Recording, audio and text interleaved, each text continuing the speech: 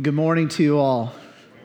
So if you are new here, my name is Tony Hunt, and we are in the midst of a series that is studying the life of a man named Daniel, who was an Israelite that was taken captive and taken into the city and region and kingdom of Babylon and made to serve several kings there. So initially it was King Nebuchadnezzar, and then it was Nebuchadnezzar's son Belshazzar, and then after Belshazzar was Darius, and then ultimately Cyrus to the end. And what was interesting is that this slave named Daniel was able to have audience with all four kings and influence all four kings, even ultimately the policies and practices of those four different kingdoms.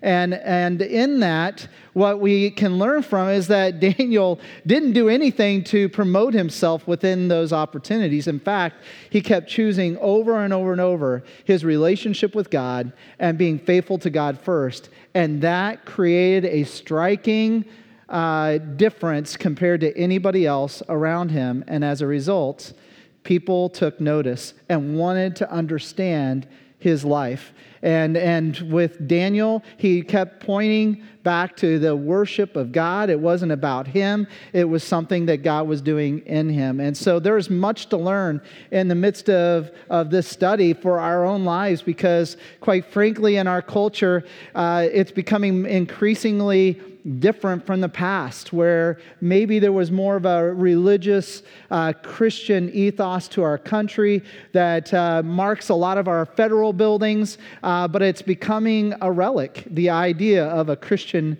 faith. And so for many people, they're concerned about the shift of culture here and take often this defeated mindset. And honestly, this was predictable from the beginning of time. Man is not getting increasingly more righteous. That has never been the case. Man has always been in a growing, especially culture, a growing depraved state. And as a result, the opportunity, and hear me when I say this, the opportunity for a person whose life has been changed by Jesus Christ, the opportunity to shine the light of Christ is greater than ever. And if you believe that, it will change your attitude and will give you opportunities to influence those around you that need to hear about the good news of Jesus Christ. So that's why we're studying some old guy in the Old Testament. And so if you've never met Daniel, some of the people that are in this room might have lived during that time. And so you can ask them. I'm not saying who, but my friend Greg might know. But Anyway, so we'll go there. So let's turn to the book of Daniel at this time. If you do not have a Bible with you, we do provide Bibles for those who maybe didn't bring one. Or if you do not own one, this Bible can be a gift to you. But you can simply borrow it for this morning if you wish. And we'll be on page 826 in those Bibles. So today, we're looking at something that Daniel did not do that is profound.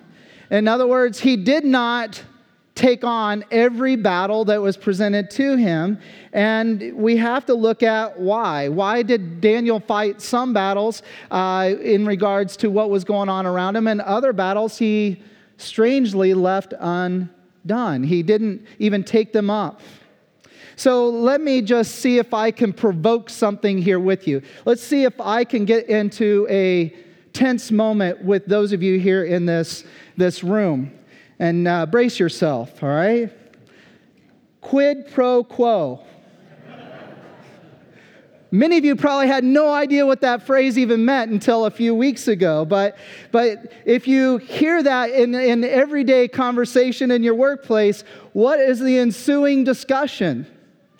How about just simply the matter of the wall? Now, when I was growing up, when you talked about the wall, you were speaking of Berlin, which we just celebrated the coming down of that wall recently. But now that term has a completely different meaning.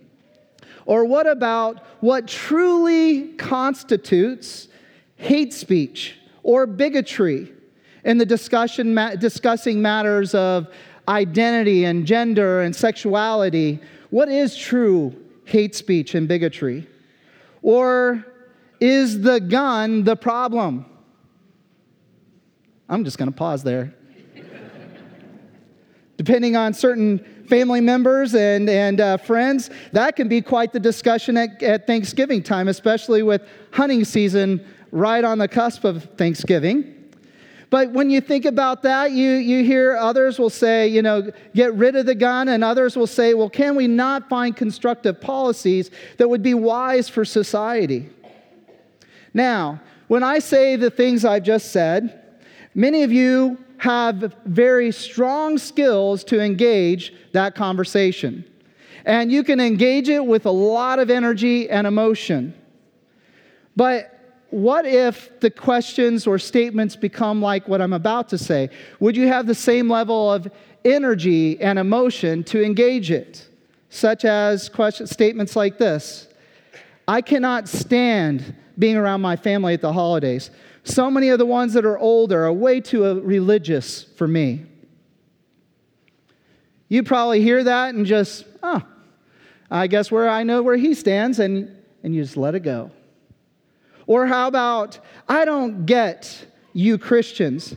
All you do is force your views on everyone else. What angle do you take on that? Argue the point that, no, we don't force our views on it, or do you explore why they feel that way? Or I simply don't get you evangelicals or you Jesus people. What part in that do you engage, or at all? I think Jesus, I'll say this, I think Jesus is just one of many viable paths someone could choose to take to find peace. One of many great options. There's many good religions out there that can probably bring peace to an individual. Do you have the same energy or emotion that is provoked when someone says that as compared to maybe your political frustrations? Or if someone says, I'm not sure I can make it another day, would you just hear that phrase and let it go? Or would there be something provoked in you to find out why they feel so hopeless and want to enter into that conversation? Or perhaps the fatalistic response that I often hear as I interact with people who are younger.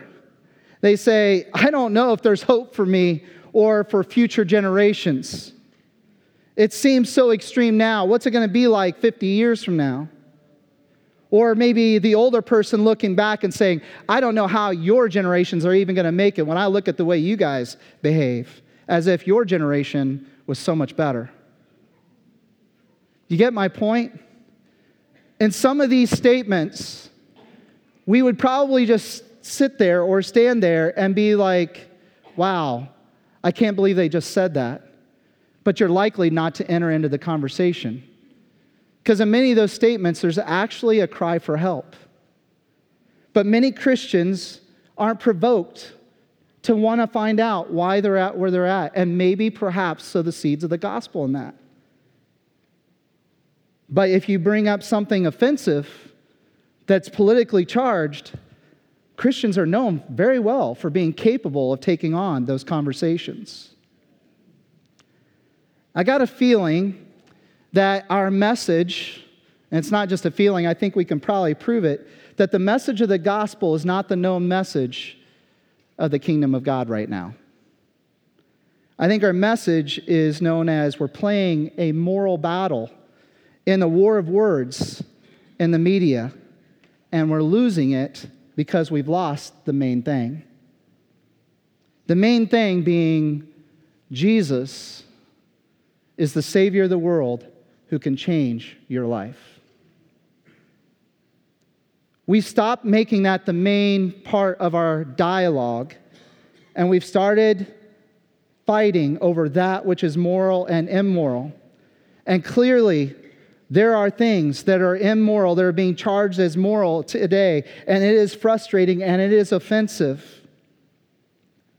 But how in the world can a world ever understand that which is truly moral and live by that morality if they do not have the Holy Spirit within them?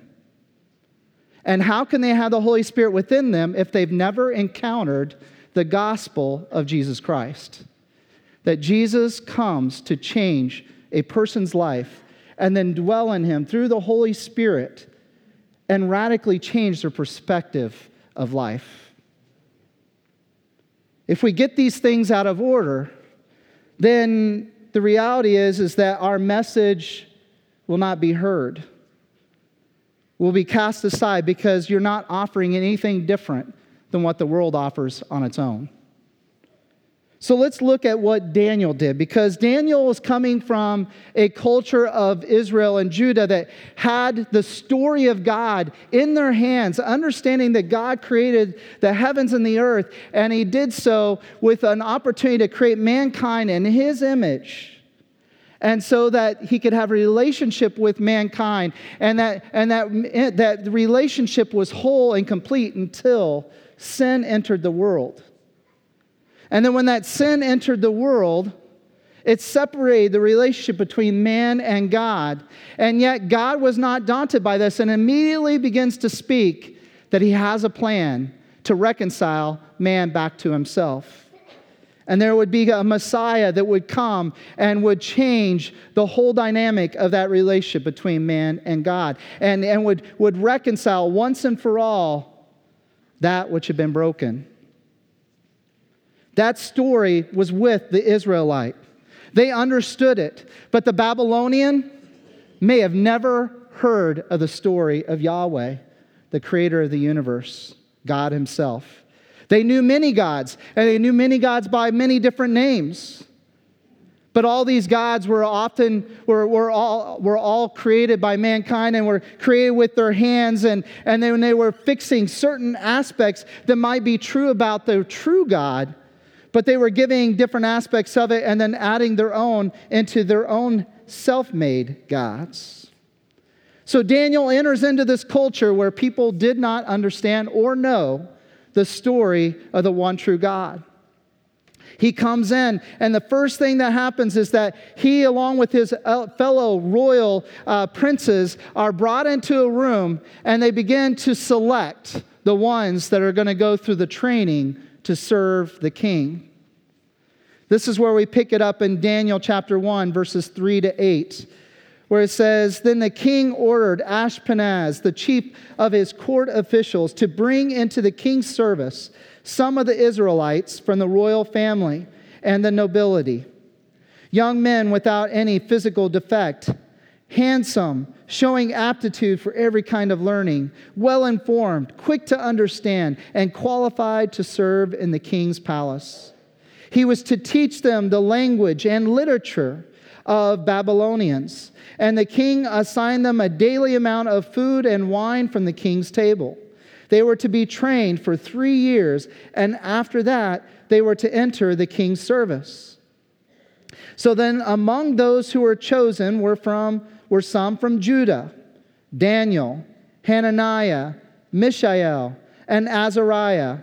The chief official then gave them new names. To Daniel, the name Belteshazzar. To Hananiah, Shadrach. To Mishael, Meshach. And to Azariah, Abednego. But Daniel resolved not to defile himself with the royal food and wine, and he asked the chief official for permission not to defile himself in this way." Let's stop there. So in this context, he's coming into a complete pagan culture that would identify multiple gods and would not know the one true God. As part of this journey of coming into the king's court, they're being chosen out of a group of royal people. And so Daniel is one of the fortunate ones to have been selected. But as part of that, as we've shared in the past, they emasculate you so that you cannot affect the harem of the king. And also, therefore, not be able to create offspring that could overthrow the king. So Daniel is chosen to be a part of that. And not only that, he is then going to be trained in how to speak Babylonian, how to behave Babylonian. And he's even going to be given a Babylonian name, along with a Babylonian diet. In this, he's given that name called Belteshazzar. This is battle option number 1. So Daniel's coming in. He knows the truth about who God is. He is committed to the truth of God and pursuing the worship of one and one only. And so he's going to have many different potential things and options and choices by which he will have to choose. Do I serve my God, or do I become a servant of foreign false gods? His first battle option was the name itself. Bel's prince. Bel is the god of Babylon, that it was also known as Marduk, and Bel was known as the god of order and destiny. This was seen as the highest of gods among the Babylonian worship, or at least the one that was most prevalent in the Babylonian culture. So for Daniel to receive this name, he is being said, every time that name, Belteshazzar, is said, it's saying to Daniel, you are the prince of Bel. You are a worshiper of Bel. You are the royal line of Bel. You are going to serve Bel. That's what the name would be saying to him. It would be offensive.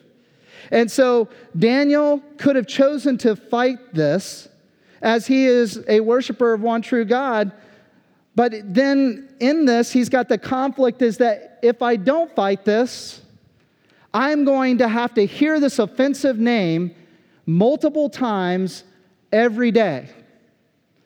So in looking at option 1, if Daniel's going to fight this, he's basically fighting an offense.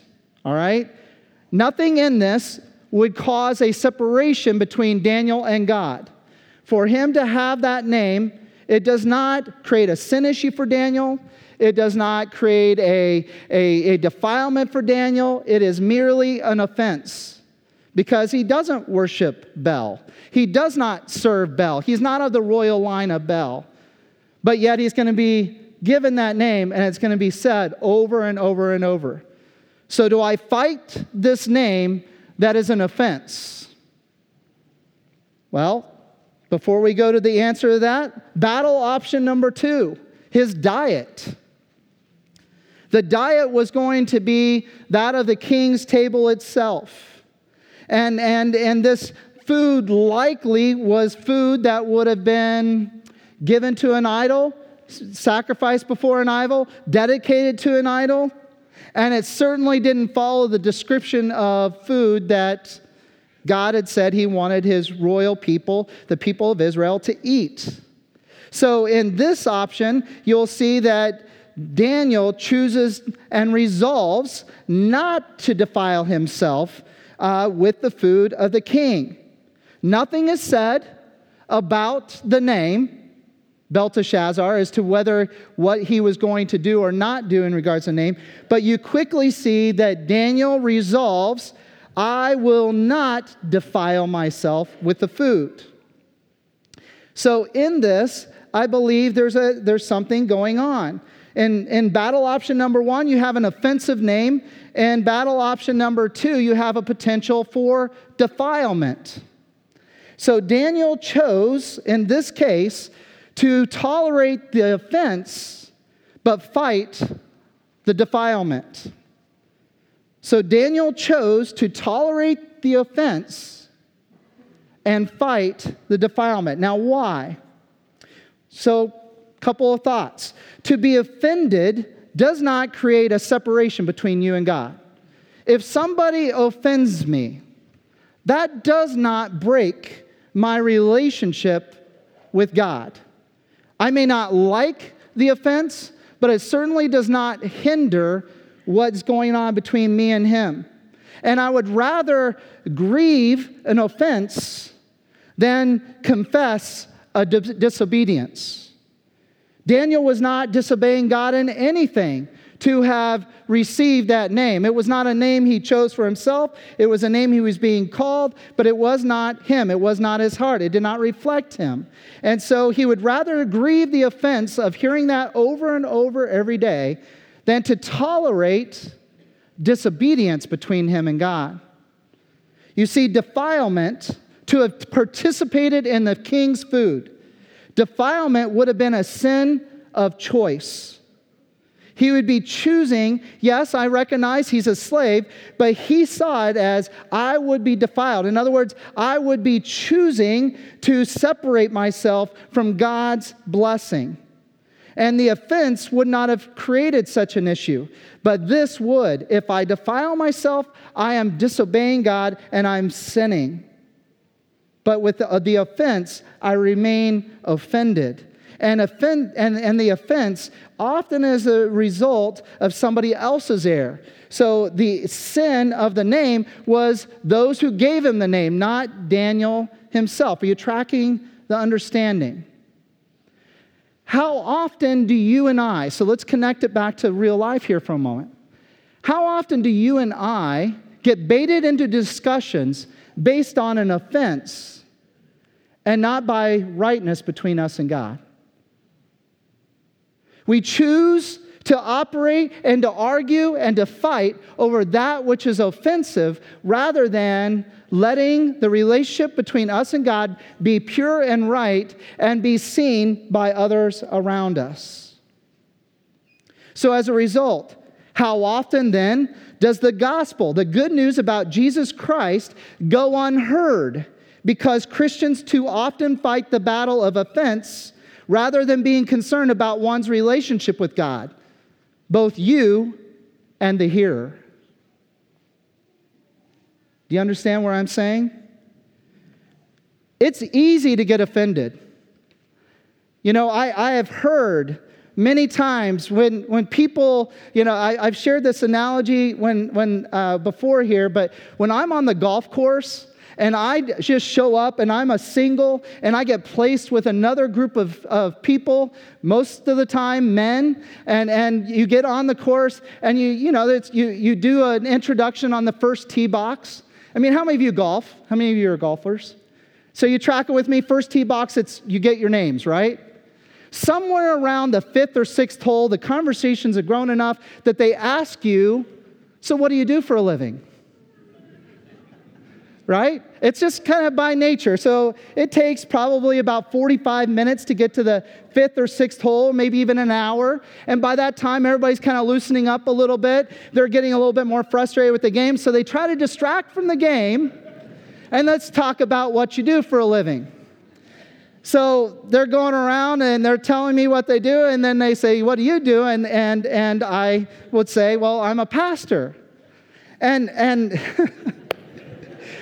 it never fails. They start you could see their eyes look, oh no, what have I said? What have I done? Do I need to apologize? And so, it's just very interesting. And then usually somebody say, oh, I'm really, because next hole, something is said, and they're like, oh, I'm sorry that I said it. I was like, no, it's okay. That's your language. But without me focusing in on the offensive language that they have, by the time we're done with the course, those guys have gone the longest they've ever gone without cursing on a golf course. And I've expected nothing of it from them. Just by not choosing to take the battle on of the language, they actually shift and change. I remember working with a group of guys when I was in college that were extremely perverse with their language. The things they talked about, the things they said was very offensive. And over time, they started realizing my language and my discussions were different from theirs. And so they finally said, are you religious or something? And I said, well, yes, I'm a follower of Christ. And you just hear the murmuring between all of them, like, oh boy, we got one of those. And so over time, they would start, because I would engage them and I didn't expect for their behavior to shift, because in my mind, I'm thinking, listen, as a believer and follower of Jesus Christ, with the help of God through His Holy Spirit, it is still easy to not let this tongue be just perverse and to say things. It requires the help of God. So why would I ever expect somebody who does not know God to live by the standards of God without the help of God? And so I just usually, when they start cursing and saying all those things, I do not ask them to change. If they have other practices, I don't ask them to change. But guess what happens? They change when they discover I do not. And so I find that battles are often won by just simply not projecting upon them, but sticking with what is most important, making sure I'm honoring God with my life. That's what Daniel's doing. He's doing nothing else but saying, I honor one God. I trust in one God. And I will let the offensive things stand where they may, but I will not dishonor God.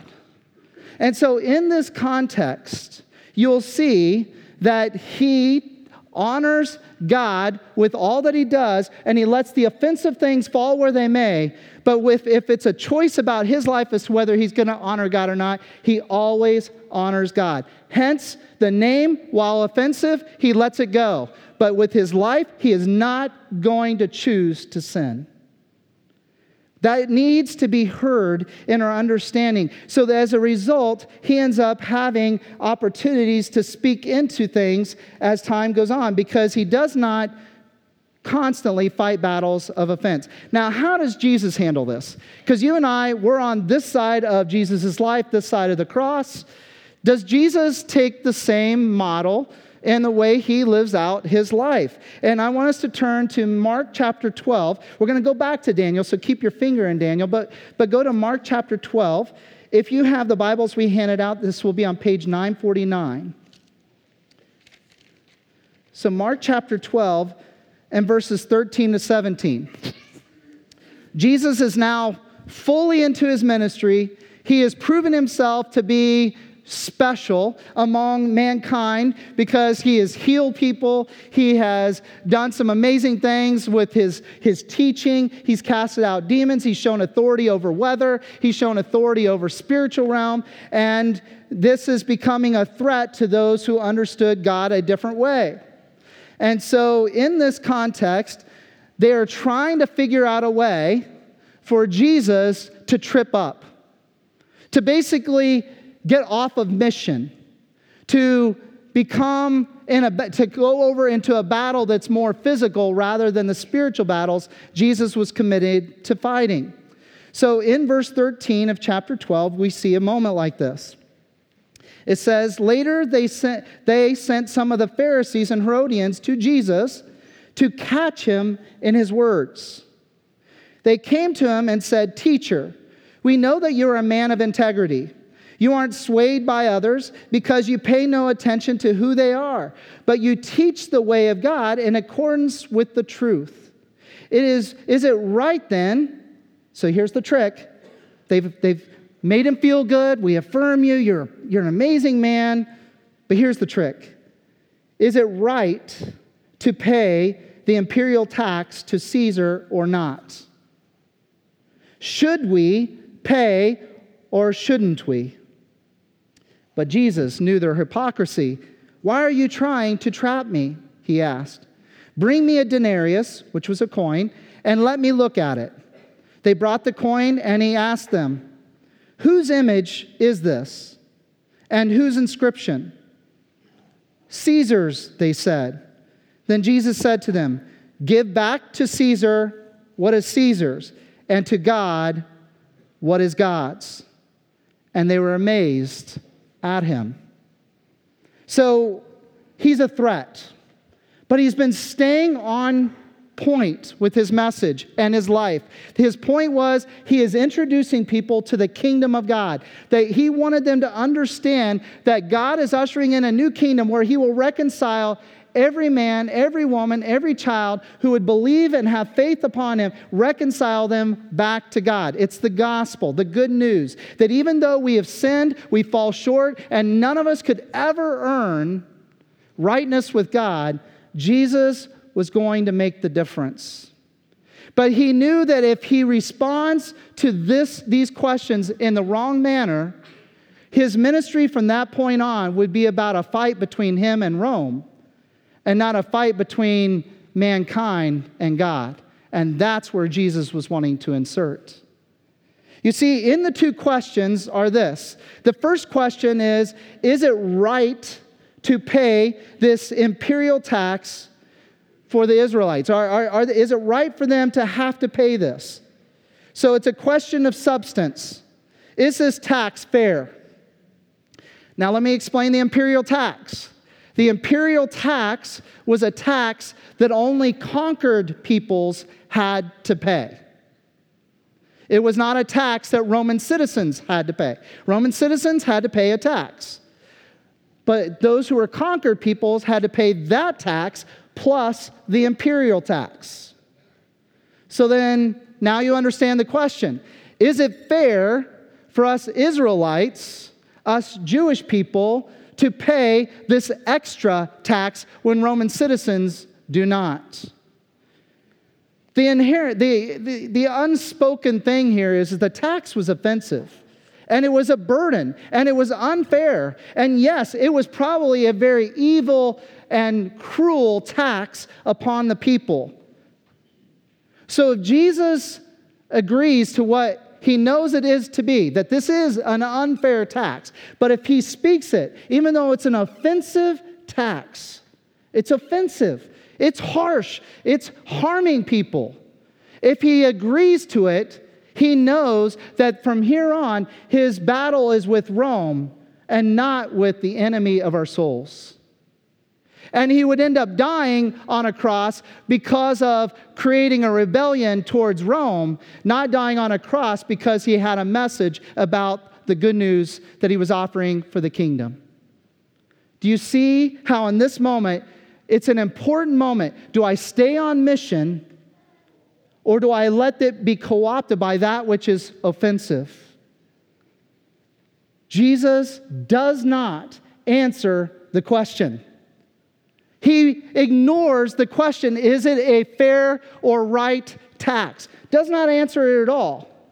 But then he does answer the second question, should we pay it? And he says yes. He says yes, you should pay the tax. And he does so cleverly. Look at the coin that you would pay with this tax. It has Caesar's face on it. Give to Caesar what is Caesar's. But when it comes to what is God's, give to God. Jesus ultimately stays on mission. He does not let it be sidetracked to where the rest of his days is about escaping Rome. But rather, Rome was impacted by Jesus because he never defiled or confronted Rome. He always confronted sin. So therefore, it equalized his message for both the Roman citizen and for the Jew. You all fall short of God's standard. All of you. And all of you need my saving work that is about to happen. So Jesus avoided the offensive discussion about the tax and stayed on mission that it's about the good news of Jesus Christ. Let's go back to Daniel, if you will, for a conclusion to this message.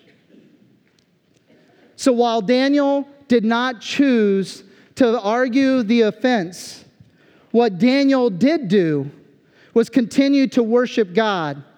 And I'm sure that every time he heard, hey, Belteshazzar, there was a part of him that would just grieve. But he would respond and go about his work in a way that would honor the true God that he served. Daniel did this so well. I want us to take notice of something that happens in Daniel chapter 5. So if you could turn just a few pages to your right, in Daniel chapter 5, King Nebuchadnezzar is now dead. King Nebuchadnezzar's son, Belshazzar, is now the king. And when there's a transition of kings, even from father to son, the son establishes an entire new leadership structure around him. So Daniel's probably just simply cast aside. But something strange happens in the palace room that the king was sitting in, where a finger writes a message on the wall. Nobody can read it. And he's asking for his chosen leader for the court of wise men. And he's like, he has no answers. And he doesn't also offer up Daniel, who had been proven as one that could answer such difficult things.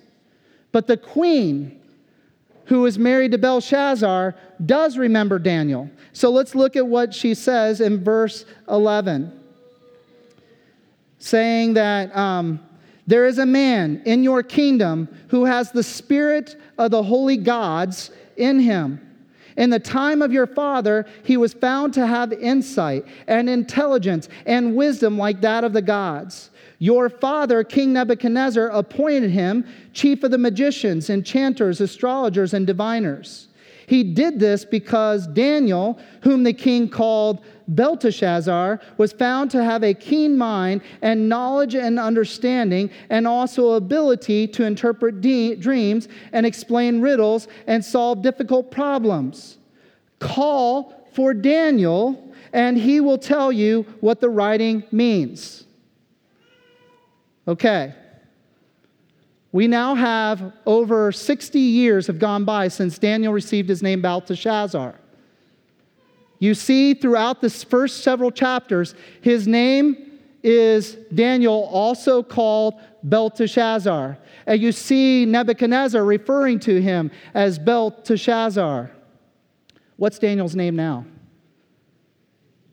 It's Daniel.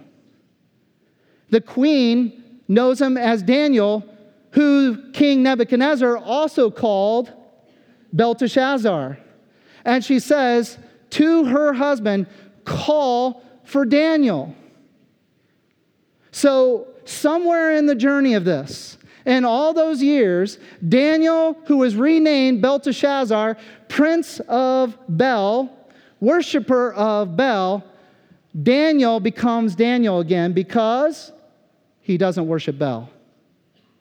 He doesn't serve Bel. He's certainly not the prince of Bel. And people knew it. It seems that they all realize that this is the worst naming that a king has ever done for a follower. It does not fit Daniel.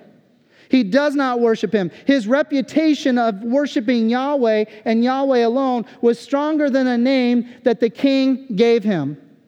So he became known as Daniel, which means God is my judge. It's very interesting. He never fought the offense of his name. He received the offense, dealt with the offense by simply continuing to worship God. And if he falls out of favor with the king for worshiping God, then God is his judge. Guess which name matters more and which lines up with him better? It's Daniel. And Daniel gets his name back because she says in this, it's like, this is the person that was in charge. She starts with his name, Daniel, and then says, oh, by the way, your father called him Belteshazzar. But then she says, call for Daniel. Which means that not only did Daniel get his name back, but everybody around him, his enemies and his friends, called him Daniel. God is my judge. And yet he never fought for the name. He just lived up to his name. It's very interesting. Daniel chapter 6, verse 13. You have the situation where another king is now in play. You have Darius, and his enemies are bringing an accusation against Daniel. And in verse 13, they say this, very, very interesting. They say, Daniel, who is one of the exiles from Judah, pays no attention to you, your majesty, or to the decree you put in writing. He still prays 3 times a day to his God. So his enemies call him Daniel. So even in this situation that you have Daniel being given an offensive name, he does not fight for it, but he does fight for being right before God, making sure that he's right with God, and living that out, that eventually over time he loses the offensive name because you cannot keep saying he's Bel's prince when he has nothing to do with Bel. And in verses 19 to 20, you'll see that after the lion's den moment, Darius keeps referring to him as Daniel. Only one more time in the book of Daniel is the name Belteshazzar even mentioned. And it's found in Daniel chapter 10, verse 1. And in that it says, Daniel, who was called Belteshazzar. And then it goes on to say other things. When you look at what is said at the beginning of Daniel, before Daniel chapter 5, it says, Daniel, also called Belteshazzar. Do you understand that? You're hearing the English difference there. For the first part of his life, when he was still known by the king's name, he would say Daniel, who was also called Belteshazzar. But now that as time has gone on, he used to be called Belteshazzar. He's just Daniel. So I say to you, are we letting the most important things that are in our lives being lost because we allow ourselves to get caught into arguments of offense? Are we letting the offensive things in culture dictate our responses at the cost of people ever hearing from our lips, there is a God that can change your life? So here's the takeaways that I look at this. Is that if we do as Daniel did and as Jesus did, then we would know that the most important thing about our lives is to keep the good news of Jesus Christ, the gospel itself, as the main thing in your life, not only in your life, but also before others. We should not let any other message of our life ever trump that message. Number 2, we should not let the offense derail the message of the gospel, not only in our life, but also in our words. And number 3, we need to let God fight the battles of our offense. Let God take care of the offensive things. You know, going back to that whole language thing, because that's often the divider line, the initial divider line between myself and another individual. I remember one person saying to me, he's like, I am really sorry. I curse so much around you. Forgive me. And I'm sorry that I'm offending you. I said, honestly, it's not offending me. I said, the only thing that offends me is when you say Jesus' name the way you do. Oh, I can change that. Okay. You know, and it was an opportunity, and it was in a point where I had a relationship that was far enough along that I could mention what actually offends me. But too often, we start with the offense. And I beckon you to consider this. Can a person ever live to the standard of living like Jesus if they do not have the Spirit of Jesus in them? Then why do we project upon them that expectation? And we spend so much time arguing over an offense. God calls us to not only worship Him and worship Him alone and have a relationship with Him through His Son, Jesus Christ, but we're to be the light of the world. The light of Jesus is to be seen in us, and we're to be a light to the world so that the world can receive it. So that the world can receive it and see that they need Jesus. So let's let the light of Jesus Christ and what He's doing to change our lives be what is seen, not for the world to know all the things that we're offended by, which quite frankly, I have a long list. But what's the point if they don't know Jesus? Let's pray.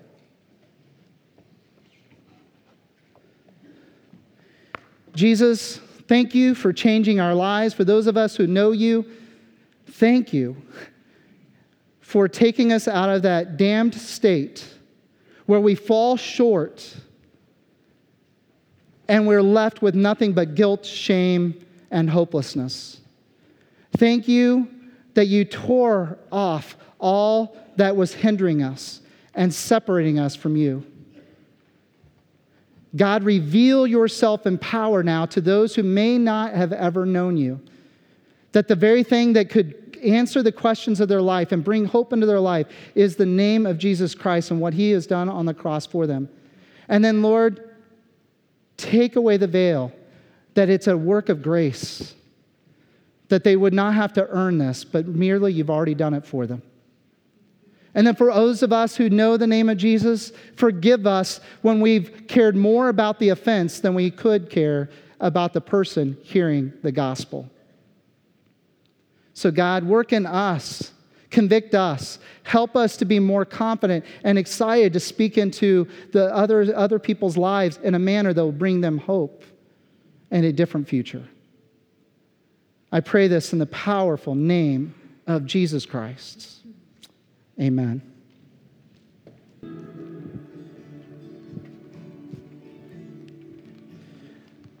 Philippians 2 says this, who being in the very nature God, Jesus Christ, did not consider equality with God something that he had to grasp or to be used to his own advantage.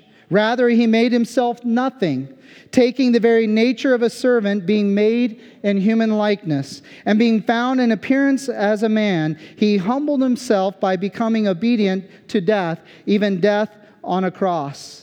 Therefore, God exalted him to the highest place and gave him a name that is above every other name, that at the name of Jesus, every knee should bow in heaven and on earth and under the earth, and every tongue confess that Jesus Christ is Lord, and glory to the Father God. Amen? That's the name we proclaim. And that is the gospel. That's what should be seen and heard from us more than any offense that we might carry. So if you came into this room not having a relationship with Jesus, I hope that you'll pursue him this morning. We'll have people underneath the cross here after the service who'd be glad to talk with you concerning that. But if you have a burden of any kind, we would love to pray with you. We have people that, again, they will be there to pray or to share. I'll be up front. We just want to make sure you know Jesus. That's the most important thing out of this whole morning, is to know this name, Jesus, but to know him as the person that he is, that is the Savior of the world, a name and a person that has been exalted above any other because of what he's done to the glory of God. So having said that, we release you not under an offense, but rather as a charge that God has empowered us with the great news of the gospel. Let that be what's upon your life and your lips. Amen. You are dismissed.